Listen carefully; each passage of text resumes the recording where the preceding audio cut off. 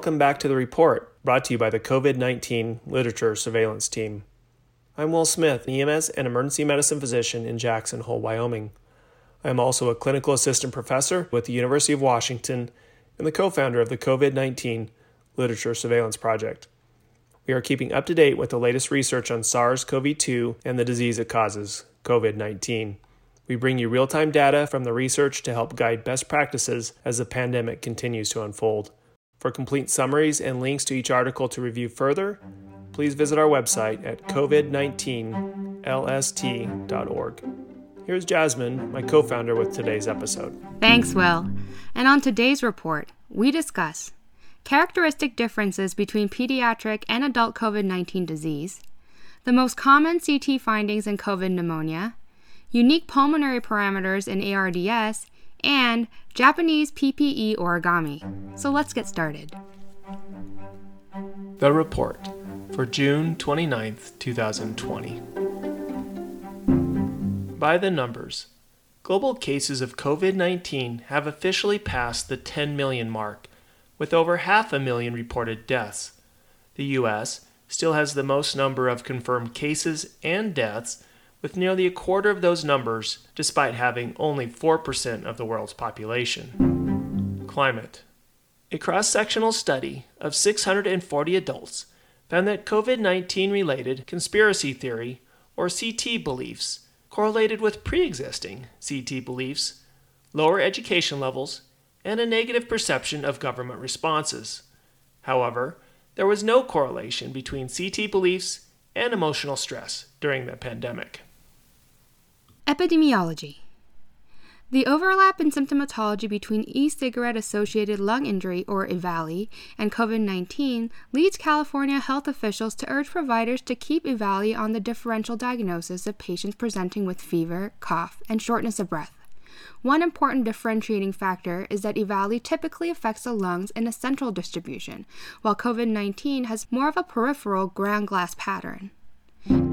A retrospective observational study of 91,412 pregnant persons found that pregnant people with SARS-CoV-2 reported increased severe illness, chronic conditions, and risk of ICU admission than their non-pregnant counterparts. Pregnant Hispanic and Black folks were also disproportionately affected, further highlighting the need to address the social barriers. A multi-center retrospective cohort study from Wuhan comparing pediatric and adult COVID-19 patients found children were more likely to be asymptomatic, to have lymphocytosis versus lymphopenia in adults, and were less likely to respond to antiviral treatments. Understanding the pathology.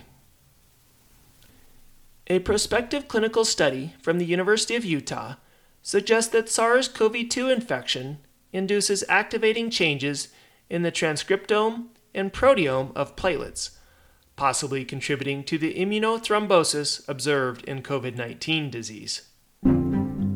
Mechanism-based research implicates genetic mutations on the SARS-CoV-2 spike protein, or S protein, and the furin cleavage site, or FCS, on the evolution of disease and differentiating between subtypes and disease severity of COVID-19.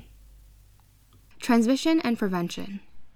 Japanese gastroenterologists present $1 disposable face shields made from cardboard called origami for use in endoscopic procedures to mitigate SARS-CoV-2 transmission from droplet aerosolization.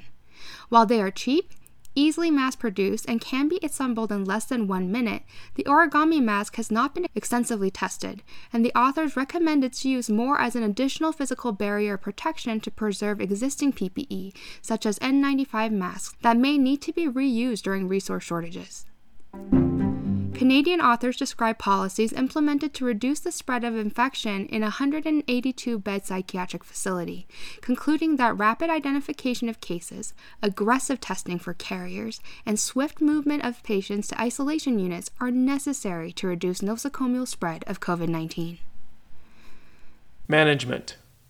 Spanish authors describe pulmonary parameters in COVID-19 patients with acute respiratory distress syndrome, ARDS, or ARDS, finding a lack of association between the PaO2 and FiO2 ratio and static compliance of the respiratory system, and a significant increase in oxygenation with the prone position.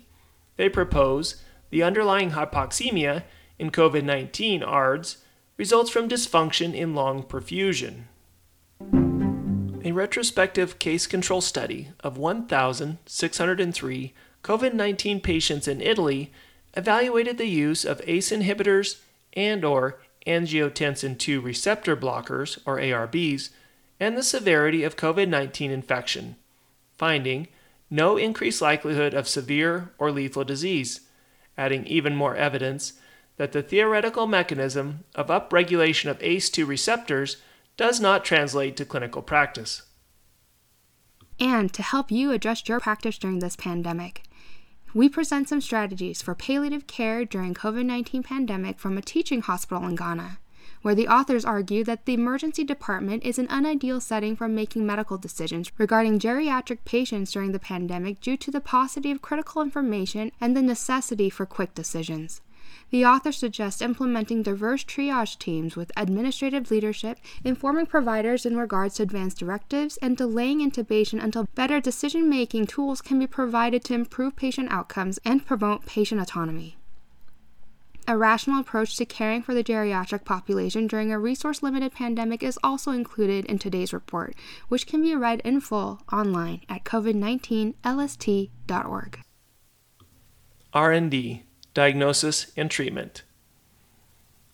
A meta-analysis of chest CT features in 2,451 COVID-19 pneumonia patients found that vascular enlargement, ground glass opacities, interlobar septal thickening, and subpleural bands are the most common findings.